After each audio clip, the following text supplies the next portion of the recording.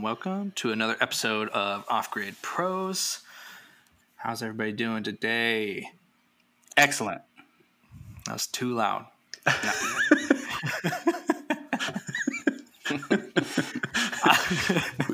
Didn't really want to know how you were doing. Yeah. All I care about is how Ryan feels today, Canely. Just mute yourself. And I'm doing good. I think when I first started talking to Ryan today, I said, "How are you feeling?" He said, "Fine." I said, "That's the goal. That's what we're going for." Fine. Mediocre. Yes. That's the life of solar. You know, just up. It has its ups and downs. No, it's mostly down for Ryan. Wow. Just beaten down by work and questions all day long. Yeah. I think it's mostly the questions, or like, I did this myself. Please fix it. That's like figuring out a new puzzle every single day. It's like, why did you do that? Just let us do it. Anyway, thanks so much for listening to our podcast. It's very informative, obviously. This is episode 7 already, so it's really getting up there. I know Ryan's a little surprised. I think he said our cutoff would be 10 episodes, so we've still got 3 before we call it quits, I guess. But I'm going for 12. Anyways, before we actually jump into anything at all, if you are listening to this podcast on Apple Podcasts, go ahead and rate us 5 stars. Here's the thing. Before the episode started, Canely told me that he would give $20 to every single person that rated us 5 stars on Apple Podcasts. So, like, if you just go and make 10 new emails and rate us 5 stars with each one, that's a quick way to make $200. I agree. So, like, I totally agree, especially since I only or primarily spend Ryan's money these days. So make it 50. I don't care. Is that cool, Ryan? No. Wow. It's too late. He doesn't have a choice. Episode I already have all of the access to the money. I do need to go cancel some credit cards, it looks like. All right. We're done with this, right? I can. Yeah. Okay. It's already been posted. This is the whole episode, everybody. So yeah, do that. Do 5 stars. Don't come at us with the 4-star stuff. You know, just if you don't like it, just do 5 stars anyway. How's it going to change your life? Or figure out what's wrong with you. Yeah. So if you don't like it, then just still do 5 stars and tell us why you love it. All right. So I think it's pretty much only on Apple Podcasts. That's the only one I really know about. But I mean, if you figure out how to do it on Spotify, that's cool too. Anyways, let's talk about what we're talking about today. Today, as you could tell by the title, is all about Tesla stuff, because that's a big name and it would draw a crowd. So we're going to talk about Tesla, specifically how Tesla works in terms of off-grid stuff.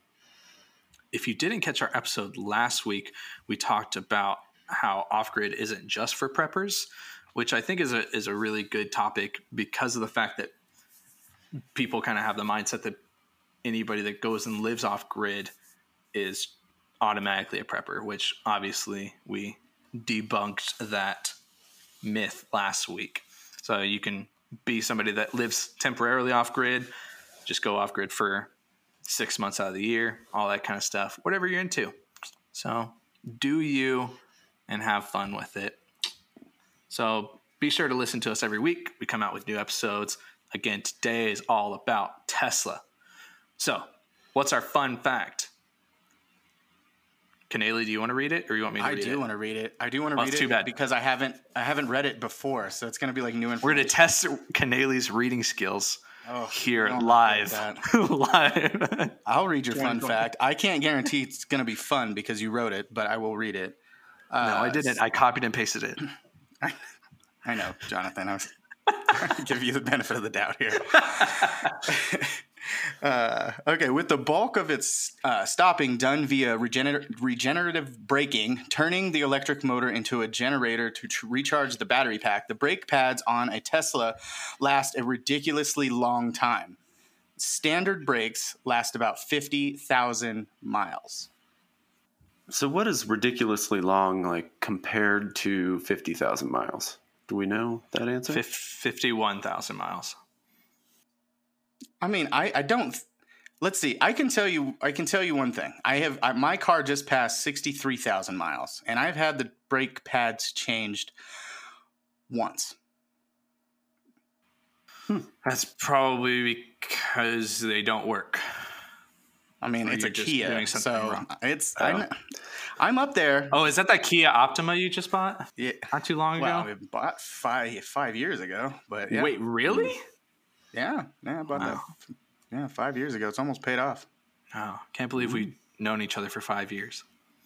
We haven't. I've known Ryan for 5 years. Yes. Yes. I'm so sorry, Ryan. Yeah, he thought he got rid of me when I quit my last job, and then I showed up and was like, "Can I work for you now?" He said, "Well, I can't find anybody better, so yeah, you're hired." And then he put me in an office and put me in the corner, facing the corner. Yeah, which is where you belong. Yeah, you got the desk. It took me like Kelly 6 months to turn that desk around. Yeah, she said, "I don't want this anymore. It's right next to the window. It's hot, but then the air conditioning is right on me, so then it's also too cold. So I'm going to give this to whoever the new person is." That's my favorite part about that desk. Yeah, that's my favorite part is I sit right next to the air conditioner. I just felt kind of silly for like months on end. Every time they would say something, I'd have to spin around and be like, let's continue the conversation. I feel like I spent a lot of my day spinning around. Just like this conversation is going in circles. Back to brakes. I have a great idea. How about I Google what's the average brake pad? How long do they last? I bet there's a mechanic out there like just trying to turn his phone off as quickly as he possibly can. Stop listening to this. Okay, I found something that said 130,000 miles. I don't know if that's true or not, but to me that sounds like what you would say is a ridiculously long time. Here's a fun fact. If you Google how long do brake pads last, about 50,000 miles. But now wherever you copied and pasted this from, it doesn't say brake pads. Like what is it? No, it does say brake pads. Yeah. So basically Tesla is exactly average. So it's ridiculously mediocre. No, this one said over 50,000. This other one I read. So is it 100? 60,000. And then part of this article said 130,000. And I was like, that seems maybe like full brakes that they changed. But who knows in this crazy world? Am I right? I'm very confused as to what you guys are even talking about. Well, so. I think one thing we've discovered is we need to do a little bit more prep prior to talking about stuff. I think that it's not a good idea that I read the fun fact for the first time while we record. Maybe that's not the best. That's not the best way to go about that. All right, we'll just never have you speak again. How about that? I'm okay with that. Cool. Next point. Tesla uses lithium batteries to power their cars. Did you know about that? We did. Yeah, it's been mentioned. That's right. We talked about that already. Yep. What's interesting is that like we've talked about this, obviously batteries like in our first episode, the most listened to episode, all about batteries. And so we talked about like developing technologies. So that I know somebody that is actually looking at buying a Tesla soon. You have rich friends? Oh, yeah. That's the only people I hang out with. Oh. And yeah, just kidding. Everybody's poor. So somebody's looking at buying a Tesla. And one of the things I brought up, I was like, I wonder what Tesla's going to do since like lithium is a finite product or finite resource. Like in the future, what's the plan for batteries in these cars, of either replacing the batteries in the existing vehicles or just future vehicles? So, I mean, they're replacing it with a new battery. I just looked it up right now. I know they're going a different route because they're going to produce them in-house in order to bring down costs. But I don't know if they're moving away from lithium just yet. I've said in the past that it makes sense to me that some of these companies would be exploring the saltwater battery technology more. Yeah. Saltwater is not energy dense enough. Like, it takes up a ton of space. It's never going to work in a car. Okay. It's saltwater's only for stationary systems where you've got a lot of space. I guess I shouldn't say never, but like it's just not there. I just can't ever see that happening. But you need something that's more dense and lightweight. Yeah, exactly. Yeah. So what would Tesla do when lithium is no longer a readily available resource? I just think there's lots of new technologies being developed every day. There's ways to recycle all this stuff. Like, I just don't see that being an issue we have to be immediately concerned with, you know? Mm-hmm. So, well, that's good, because we use lithium for tons of stuff. So like all of our different solar generators that we offer on our website all have lithium in them. The only solar generator that I know that doesn't have lithium, I'm sure there's some, but the only brand that I know is Goal Zero, that they do offer an AGM version. They do lithium as well, obviously, but they do offer an AGM version of their solar generators. So that's the only company that I know of right now that's doing that. But yeah, we use lithium in all of our stuff. Yeah, I don't know what they would use. Like AGM, yeah, they're obviously not going to be able to use that technology. Too heavy, way too heavy. I'm trying to. They just announced today. Tesla just announced that they're going to have a battery day here pretty soon to talk about this. So we may have to revisit the Tesla battery subject. I know. For our own business, we can't even install the Powerwall. Or I don't think they just want Powerwall. We can't install Powerwall until like January at the earliest. Yeah. Speaking of revisiting topics, since we recorded our episode on the stock market, Tesla did a stock split. Yeah, I was going to bring that up in this too. Yeah, 5-1 split. They're as of today, they're sitting around $4.40 a share. So that means it would be like, I don't know, math, 440 times 5. It would be over 2,000 if they hadn't done that. Yep. Why do companies do stock splits? Do you know? Yeah, they do stock splits so they can raise more cash. Really, is one reason. Just so more people are buying in. Yeah, and people are going to look at most people would look at a $2,000 stock and say, "Oh well, I can't afford that," or "I don't want to buy a quarter of it," or they do feel comfortable buying a fifth of it. Whereas if you do a 5-1 split, all of a sudden it's still that same $2,000 stock, still the same market cap. They didn't change in value. It's just there's more shares to buy now. I went in and bought 0.1. So I've been jumping in and out of Tesla. At this point, I still have I have a few at this point. But you have a few shares. Yeah. If you want to donate any, I'm just over here. I've got some. I don't want to brag, but I've made probably $50 off of Tesla. So it's kind of incredible, my investing abilities. I will gladly give you 5,000 Dogecoin if you're into crypto. Hold on a second. I actually have made $70. I lied. Even more impressive. So excellent. I actually own some Dogecoin. I think I've got 40,000 of them. Yeah, me too. And whatever $10 is worth, 90,000 of them or something. It was like 0.00001 cents to buy it. Yeah. Anywho. Yeah, so Tesla. Anyway, so we're gonna a little bit about the vehicles they've got in terms of like lithium batteries and all kind of stuff. The Tesla Model 3, which I guess is like, the base model, you would say. It's the cheapest one, I think, that they've got. What I see on MSRP is that $37,999, so $37,990 base fee MSRP, with a range of 250 to 322 miles. So that's it all just depends on what you get. So I mean that in terms of battery capacity, what I found was that the long range one was 75 kilowatt hours a battery in there, and then the standard was 54 kilowatts.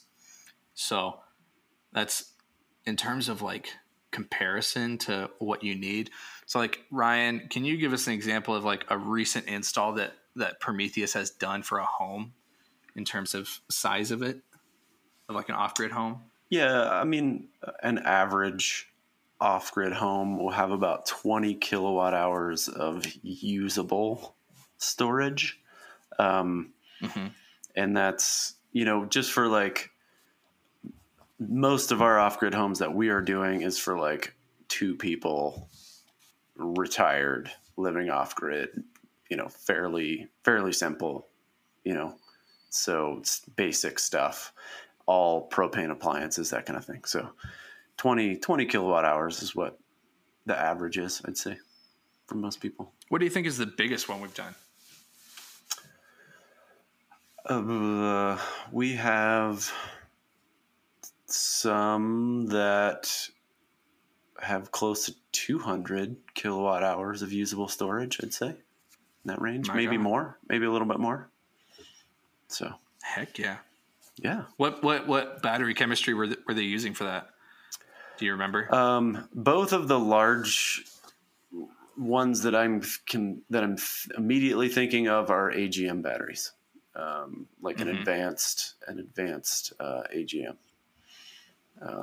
Cool. Generally, like lithium right now has been priced out with these larger installations, but I think we're going to have one coming up where we're going to have probably 150 kilowatt hours plus of lithium storage. I'd say in the next couple of months, one of those banks is going to need to be replaced, and the person buying the house, I think, wants to go lithium. So, yeah. Heck yeah. Mm-hmm.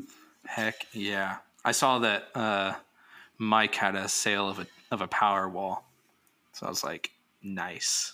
Oh, he did? I didn't know that. Yeah, he's working on number 2, actually.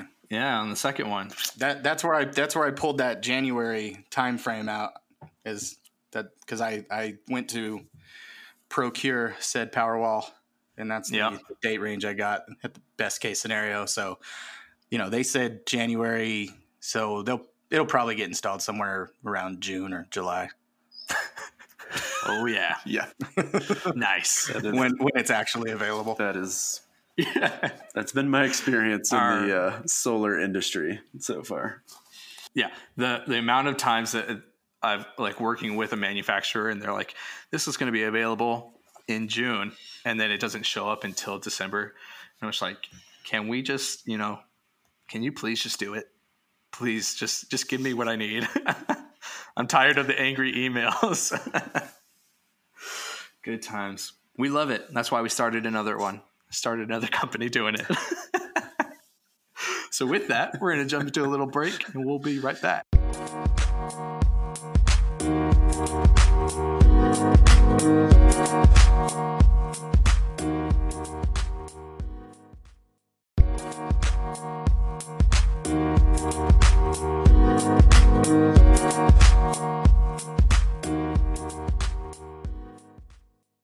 And welcome back. I hope that you loved our little ad there. Soon we'll get a new one and it'll be Ryan talking. You looking forward to that, Ryan? No. here's the thing with other podcasts, they mix it up, you know, an equal share of who introduces, who does the ads. I've been getting a lot of good feedback about the goat yoga we were talking about in the previous episodes. So I've been thinking about finding one of those goat yoga companies and just advertising for them for free. They're going to be like, please stop. Please stop. We heard what you said you would do with goats. Oh my God. Okay. Yeah.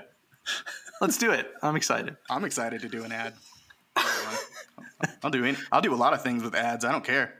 Nope. We're going to move on quickly. The next topic is the Tesla semi-truck. So I saw these a little while back. They look pretty cool. They look super futuristic. What the specs I have found are 300 to 500 mile range.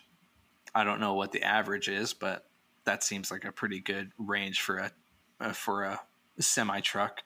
And then it said $200,000 in fuel savings. I wonder what that is. What, like, in comparison to like the cost of the electricity that it takes, you know, to quote fill it up, you know. So maybe that is in comparison. Who knows? But that's a pretty large number. And in terms of performance, 0 to 60 in 20 seconds.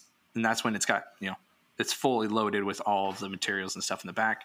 And then it claims a 2-year payback period, which seems wild to me, considering like solar arrays are like, what, 8 to 10 years, depending on where you are. Or could be a little bit longer, could be shorter. Yeah, grid ties somewhere between 7 and 10, depending on how much usage you have. Mm-hmm. So a payback period of 2 years, I guess maybe because they're used, you know, like 24 hours a day, like as a semi truck, it's just constantly being driven. You have to think about, imagine the amount of salary and insurance. Well, I don't want to throw insurance in there just yet. I think insurance costs will probably follow later. But the immediate overhead you're saving is you're not paying a driver that also has to stop every like 11 hours and take naps. You know, and then imagine they're probably factoring in efficiency, right? Because it just goes and goes and goes unless it needs to stop to recharge or it happens to have a mechanical failure. I know there's another podcast out there. I don't know the dude's name. It's supposed to be some famous comedian or whatever, but he, I guess he's kind of popular. He interviewed Andrew Yang, who was trying to pitch these trucks to truckers, and he was saying that part of his spiel, or what he learned about it, is that what Tesla's goal is they're thinking they're only going to have like one engineer to remotely monitor, say like 4 or 5 of these that'll daisy chain behind each other in one lane on a highway. So if you can imagine like 5 Tesla trucks unmanned being, you know, they're driving autonomously with really one person just kind of monitoring the system controls and whatever else they need to monitor. Imagine how much of an impact that would have on like just logistics in the US, for example. I wonder how that works, considering like they all take their own routes, you know, like one's driving, like obviously they can go a long distance, like on the highway, if they're like going cross country or going to another state or something. But I just wonder like what happens when they like take an exit and then they're just like, okay, peace out. I've got to go over here. And then they keep going to a different place. It could be autonomous. It could, you know, maybe another engineer takes over that one lone vehicle and then there's one monitoring the daisy chain that's on the highway. Because you imagine these trucks, a lot of them are exiting the highway too now, like just to hit a truck stop, for example, which they're not going to need to do that anymore. And, you know, and if they are just changing highways, you enter a new daisy chain of trucks on that highway. Like I'm envisioning this like much more sophisticated and efficient logistics route throughout the US, where we're just going to see almost like train length autonomous semi trucks on the highway, just cruising along in their own lane. That's I'm sure eventually they would have their own lane. Yeah, or for now taking up the, you know, slow lane or whatever. But yeah, eventually it's just like, this is the Tesla lane. Yeah, right. Or the Hyperloop. Like I imagine well after our lifetime, it's just gonna be like the Hyperloop for trucks, and we won't even see them. They'll just be underground. Oh yeah, there's going to be Tesla Subway, but it's just for shipping goods. Yeah. It'll be a $10 trillion company by then. Oh yeah, and my 0.001 share of it is gonna blow up. I'm gonna be freaking rich. Yeah, you might be able to afford a Tesla by then. Oh, that's what I'm hoping. my thoughts are like, or the things I would wonder about, because I do, is how long would it take to recharge? Because on like a standard Tesla, just like a regular car, it takes like several hours, doesn't it, to recharge that battery, unless it's like in a supercharger. And then how often would you have to change the batteries? Because we know, like with a lithium battery, if you are constantly just depleting it, obviously the life cycle is going to lower if you're just going from 100 to 0 constantly. So I just wonder how long those batteries would last in there and how long it takes to charge. Who knows? Do you know, Ryan?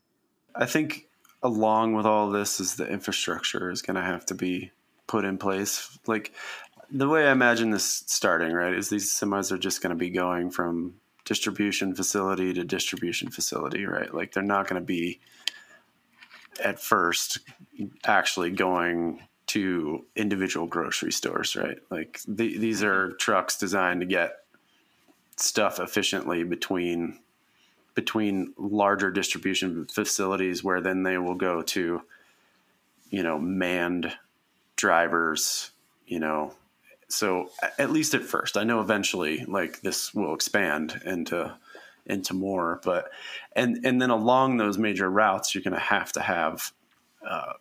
a new charging capacity meant for trucks that is going to be at a much higher rate of charging. So they'll be able to do much more, be able to charge the vehicle much more quickly than the standard, few hours that it takes or whatever. That would be my guess as the way that's going to have to happen. And then in terms of the batteries, even if you get I don't see why, you could still see even like 24/7 use out of these things, even if you got 3 or 4 years out of a bank. Like that's still the amount of miles. It's pretty tremendous, So. Yeah. And correct me if I'm wrong, Ryan. When I first got like Lithium 101 years ago, I was told that essentially you could put as many amps as the capacity of the battery. So if it was like 100 amp battery, like if it was rated at 100 amp hours at 20 hours or whatever, that you could in amps, I don't know what that equates to off the top of my head of like a standard like battery charger, but you could throw 100 amps at it and it would charge at that rate, fully charged up to an hour.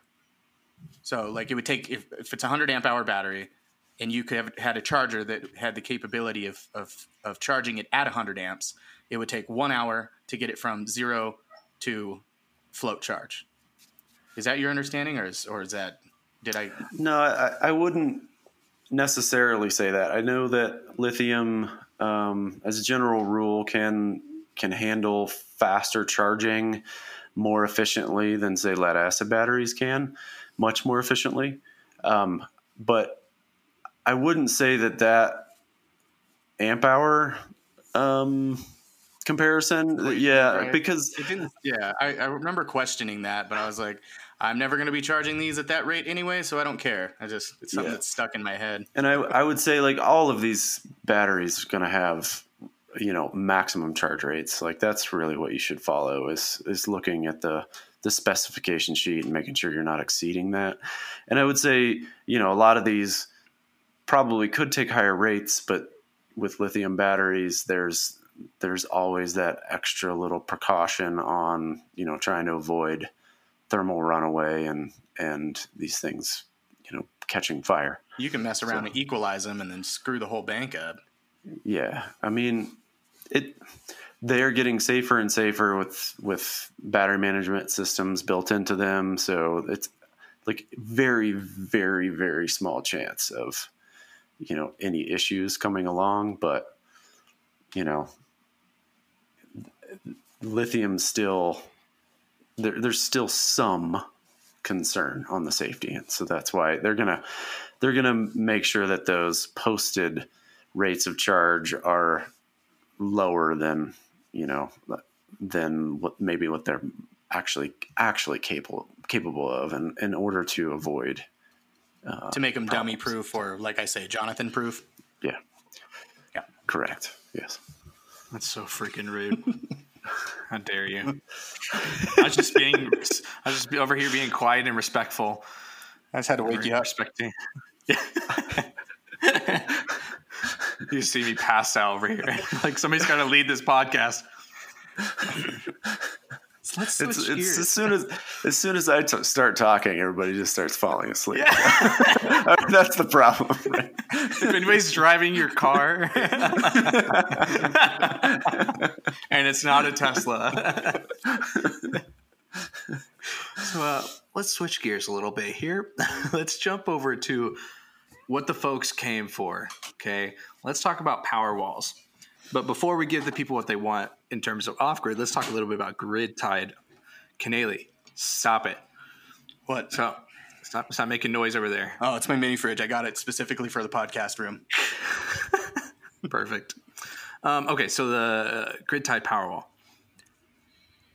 We just at Prometheus just signed on with Tesla not too long ago to actually be able to sell and install these things, which is pretty darn cool. So we're just moving on up in the world. And what some of the interesting things about this, correct me if I'm wrong, Ryan, the Powerwall is able to detect grid outages and automatically becomes like the main energy source for your home, correct? That is correct. Yes. They all have the capability to provide backup power. Did you not attend the trainings, Jonathan? No. Okay. No, I did not. I thought so, because that was the very first thing they showed. Well, here's the next thing. Here's my next question. Even if you don't have a solar array, you can still have the Tesla Powerwall as battery backup. Is that true? There it is. That is correct. All you people listening, you don't even need to have solar on your roof. You can have a Tesla Powerwall for backup. And then the other thing that I saw in a video that I watched I did the sales training. That's the one I did. Was that the Powerwall has this thing, the time-based control, where you're actually it pays attention to how much you're spending, I guess, or what the rates are for your utility company, and then it adjusts based on the peak times of day. So if it's more expensive during the day, it kind of learns that, and then it turns on during those times of the day to help reduce your costs of your electricity. And then when electricity from the utility is cheaper, it'll turn off, so you start pulling power from the grid again. Is that correct? That is its main purpose. The I'm Powerwall. So smart. Nice. And then you can monitor it all from your phone. So if you're into that kind of stuff. So it does all that kind of stuff. That battery backup, help you reduce your costs, and you don't need solar. But if you do have solar already, and it doesn't matter what the brand is of like microinverters or anything like that, you can still have the Powerwall and pair it with this. And so that's nice for everybody that has existing systems. And then in terms of off-grid, this is something newer that Tesla's doing, right? Like they haven't been doing the off-grid version of this. I don't know how different it is from the grid-tied. Can you tell us, Ryan, how different it is from what they've been doing this whole time, if at all? So I think in terms of the hardware, it's going to be the same. And just like full disclosure, there is no off-grid version of the Tesla Powerwall today. Mm-hmm. But when we were doing our training, I was told that, they are hoping to do a software release that will allow it to be used off-grid, and that's within a couple of months. So if they say it's a couple of months, we might expect it by, January. Sometime in the spring is what I would guess. So yeah. Yeah, and I remember probing them a little bit about that during the training, and it's essentially like it's gonna have less functionality because it's unnecessary because there's no grid to monitor. Like the gateway should be less expensive. There should be a cost savings to it as well, which should be interesting to those looking to live off grid more than temporarily. Yeah, I mean, I don't want to guarantee. I don't that. know. It sounds, you know, that's not a guarantee. Don't hold us to the fire when it does eventually come out. But I know that there's less components to it. And then, like, real quick, I wanted to say, I don't know if you're able to find the video on YouTube that we were able to see during the training, but like, just to go back to it taking over, like when it notices the grid go down in friggin' like milliseconds. I don't know if I could. Yeah, it was like.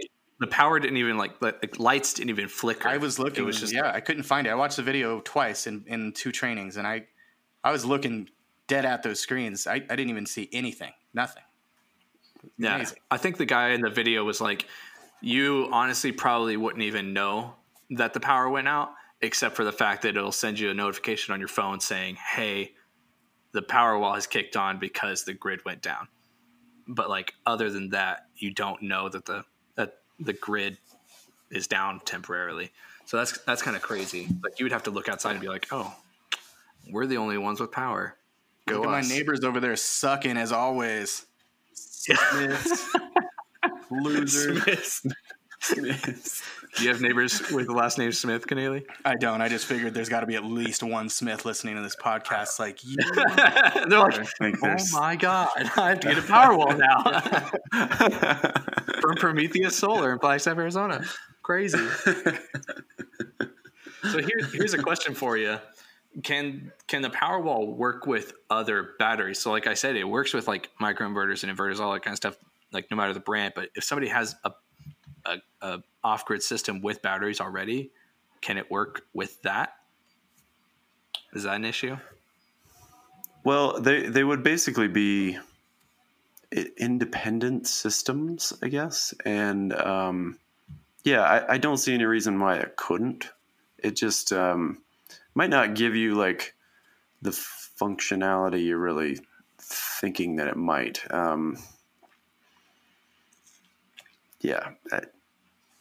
You could pair it with, say you've got a Schneider Electric battery-based inverter. You would pair this on its output. It would be able to charge the Tesla's battery, and you would be able to use that Tesla energy, just like it were connected to the grid. So, yes, you certainly could. I mean, it could be paired with just about anything. That's the nice thing about it. It's going to be, if it's Tesla, it's going to be the most advanced thing, and it's going to be super easy to use. Yeah. What it reminds me of something that we actually sell on shopoffgrid.com is the humless systems. So like the Universal 10, Universal 20, all that kind of stuff. All of the systems that they sell, like these universal systems specifically, they say this can work with whatever system you've already got. So it doesn't matter, like you said, what the brand is. Like it could be Schneider, it could be Outback, whatever. It'll work just fine with any of these. And it can also be a grid tied system. It could also be an off grid system. So it doesn't matter your application, doesn't matter what you've already got. It works with all of that. And so I think that's the thing that it reminds me of the most that we actually do sell, is the same kind of thing of like lithium batteries, this big box that just comes with everything you need, and you can actually monitor it from your phone, kicks on when the grid goes down, all that kind of stuff. Now, the only thing I don't know is how fast it is able to detect the grid going down, and if you have to manually do anything with it. I imagine probably not. That they would probably set it up so it doesn't do that. But yeah, we do sell that. Yeah, I can guarantee you it's going to act the same way as the Tesla does. Do you think it'd be just as fast? Instant. Yeah, it's instantaneous. I mean, it's the same thing with any of these systems, Outback, Schneider. I just can't imagine. I don't have any direct experience with that homeless unit you're talking about, but I would imagine it's going to be instantaneous. You wouldn't even notice it. Yeah. So what about, so say somebody has a Tesla Powerwall and they also have a standby generator. Do standby generators automatically come on, right? So how would that work? Would it be like the Tesla's like, chill, I got this generator, and if I go out, sure, you can come on? Is that what would happen? So yeah, I mean, the way I would see this being designed is you'd have a Tesla Powerwall and then you have the backup generator, right? And if you don't have solar, the Powerwall is providing power to the home until, so let's say you have a grid outage. The Powerwall supplies power until the batteries are depleted. Then the generator would kick on. It would recharge. It would provide power to the home and recharge the Powerwall during that process. And then once the batteries are recharged again, generator shuts off and the Powerwall continues on. So, and that's where like the off-grid functionality really is going to, that's still needs to be built into their software to be able to turn a generator on and off automatically based on its state of charge and what is needed. That's really the only piece of the Powerwall that I can see that really needs software updating. So to be able to run off grid efficiently. Yeah. And just like I said, we do have standby generators on shopoffgrid.com. And I think the smallest one is 8.5 kilowatt, and the largest is 14. And those are all Champion standby generators. So I mean, if you need one of those, hit up shopoffgrid.com, and you can get one while you're waiting on your Tesla Powerwall to show up, because that's going to come a lot faster. Let's see. So in terms of, we talked about batteries are able to work together. And I guess one little thing, it's not necessarily related to Tesla exactly, but we've talked about a little bit in the past is inverters, of microinverter versus a large inverter. And I'm guessing I want a little explanation of what might be better for the customer, and if that has any impact on the Tesla Powerwall at all, and what impact it has on a system, like a grid-tied system. I know one thing. I know Tesla, when they're making their demo videos, they really like string inverters. That was in every single one. Do they? Yeah. And I asked that exact question in one of the trainings I was in. And if I remember correctly, the answer was kind of one of those I don't really know. It must have been a marketing thing. Not sure why we did that. So the answer for me is I don't know. What's up, Brian? Tell us the answer. Based on everything I've learned in the trainings, and it really doesn't matter. Whatever is best for your home in terms of shading and that kind of thing for deciding on versus like going with microinverters instead of a string inverter. I don't think it really matters much. Cool. I mean, generally speaking, I would imagine a lot of people have come to the conclusion that is from a cost perspective, microinverters, at least right now, tend to they're more cost effective for both the company installing them and then the customer. In most situations, there's a few outliers there, but from the work that I did on that, it seems like most people tend to go towards microinverters. I feel like in general it'd be a good idea to get microinverters, because if like something happens, it's concentrated to like one panel, like this panel is struggling because of this microinverter, instead of like, oh, my inverter is acting up, what's the issue? It's like, and then we actually, like, when we use like in-phase inverters, microinverters, it tells us like this specific panel is under producing, or this chain of them.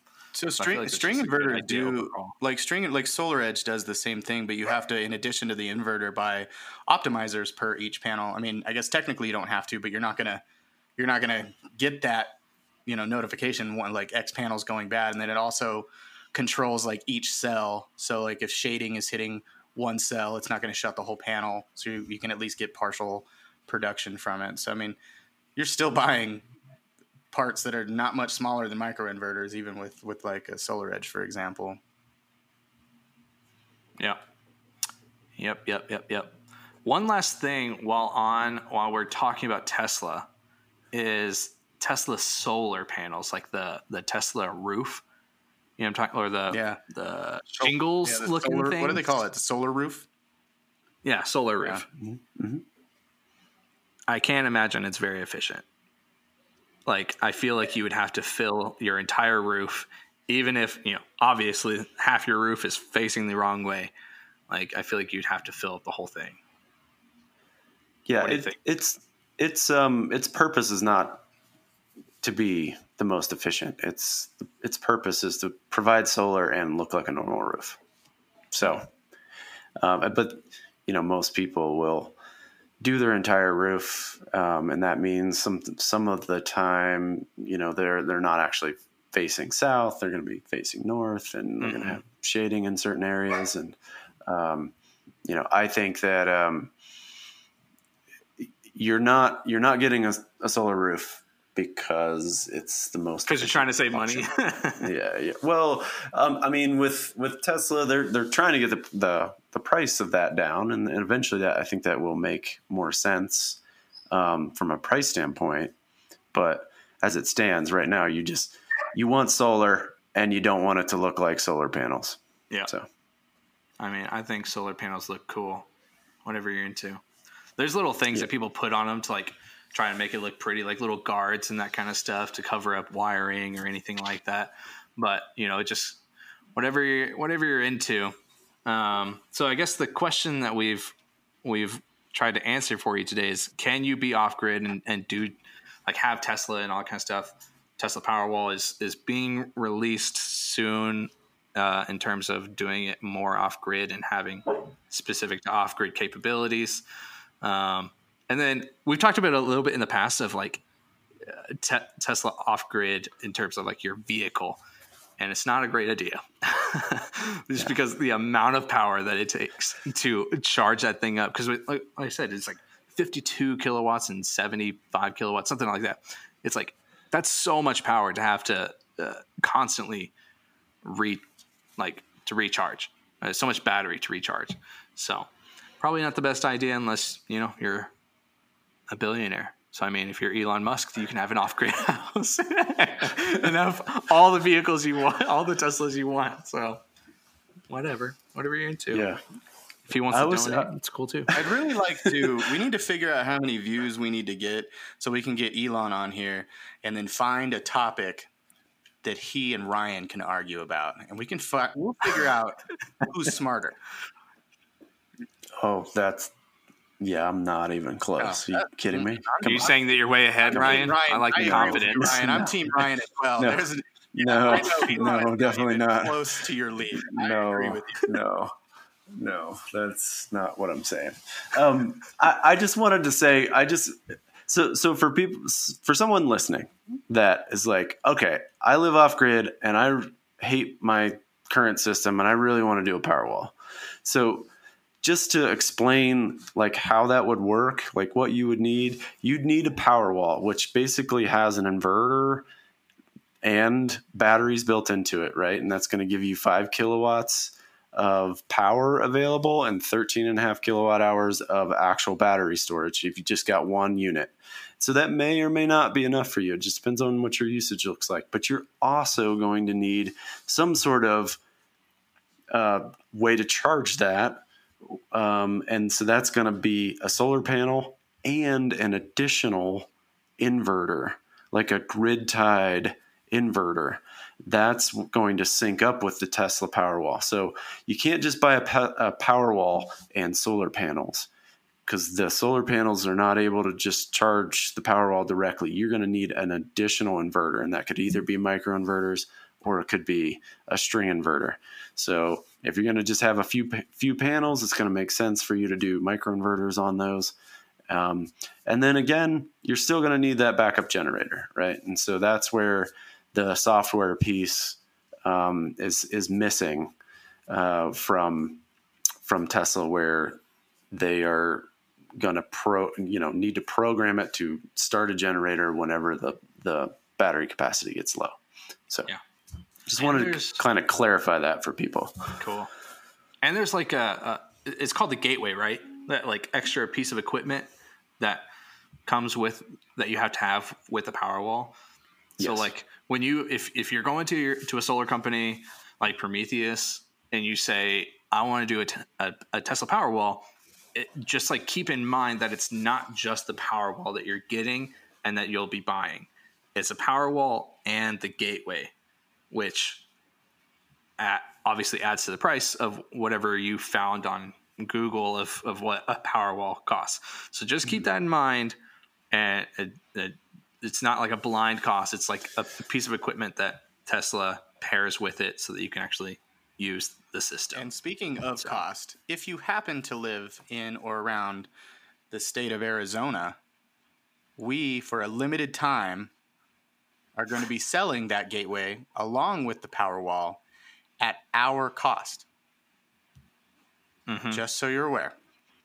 At Prometheus cost, not at Off-Grid Pros. Not at Off-Grid Pros. Not at If you call Off-Grid Pros, we're going to say what? You're not going to like the price. But if you call Prometheus Solar, if you happen to live in Arizona, we are selling them for a limited time at our cost. One Powerwall, fully installed, parts, labor, everything, is just under $10,000. 99,999. I don't know how many nines. Whatever nine. I think you just said it was 99,999. Like it's whatever nines equal. That's our cost. 1 penny under 10,000. What is that? 999.99? 6. Be 6. There you go. 6 nines. All right. Yeah. 6 nines and a dot. Nines. All right. It is time for our bonus fact. What? We've never had one of these. I came up with that several episodes ago. Liar. I thought I'd mix it up a bit, give the people what they want. They love the facts. So here's a good one. It's about the Tesla vehicle.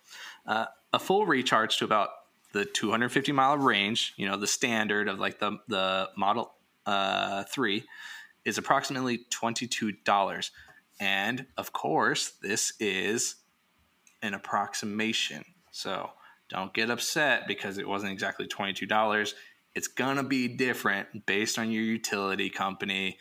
It's going to be different based on when you are charging. If you're charging at peak times, you're going to pay more, but all that kind of stuff. But approximately $22. And I think I filled up my car the other day. It was like $29. So the savings rolling on in $7 worth. Yeah, right there. So that's more than like if you bought it cheap at like Costco or something. There's also, I'm trying to think back to one of those trainings we did, Ryan. There's like a setting on the Powerwall that will focus, say if you have a solar, like grid tied solar system, it'll focus the solar to charge your Tesla. Right? It will, it focuses all that energy, it charges the Tesla first before feeding to the house. It does, has that ability. Yeah. Yeah, it has that capability. Yeah. So like you could actually bring that $22 down to effectively zero if you time it right. Yeah, I mean, but then you'd be spending more on your own electricity for your home. I mean, can't the Powerwall just can it just hook up the home with a little bit of power in that time? I feel like I mean, it can manage that. It can basically power the house, and then anything excess goes to charging the vehicle, so that you're using all of your solar power directly versus selling it to your neighbors, essentially. Okay, so like it might take a little longer to charge, but instead of backfeeding to the grid, it'll just go to your Tesla first before backfeeding. Yeah, yes, that's right. I remember now. I remember that being one of the more interesting things that I learned about it. It's essentially like a brain for your house. It's, I don't know if Jonathan, you might be too young, but back in like the 80s and early 90s when Jonathan was walking around. I love the 80s. It was my favorite time. You don't even know anything about it. Man. Anyway. What a time it was back when I was in college. You remember those like smart homes, Ryan? Like the smart homes where everything was a robot essentially. And now realistically, like a smart home is just that little power wall sitting in your garage that kind of runs everything. Can't wait till it can clean my freaking room. This dog hair is disgusting. Anyway, we should talk about dogs and off-grid living. That's what we should talk about. We'll talk about pets. Yeah. Is that next week? Puppies and off-grid. Everybody loves puppies. Okay. Off-grid puppies. Great. Well, that's all we've got for you today. Be sure to tune in next week when we talk about puppies. If you don't know already, we do this podcast. It's released every Tuesday. Like I said at the very beginning, go and rate us 5 stars on Apple Podcasts. Even if you're listening to this on Spotify or Google Podcasts, that one person listening to every minute on Google Podcasts, go to Apple Podcasts, rate it 5 stars, tell us how much you love it, and then immediately go to shopoffgrid.com, buy a Off-Grid Pros t-shirt because they're there. We've also got some other off-grid stuff like a mug and all that. Buy some of that stuff.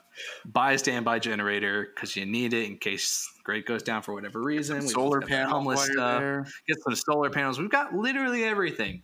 Just go on there and go on a little shopping spree. Treat yourself. Forget about Amazon. We've got it all. So thanks again so much for tuning in. Be sure to follow us on Facebook, Instagram, YouTube, all that good stuff. If you have any suggestions for future podcast episodes, any questions about any of the products we do offer, feel free to shoot us an email at info@shopoffgrid.com. Thanks again, and we will catch you next time.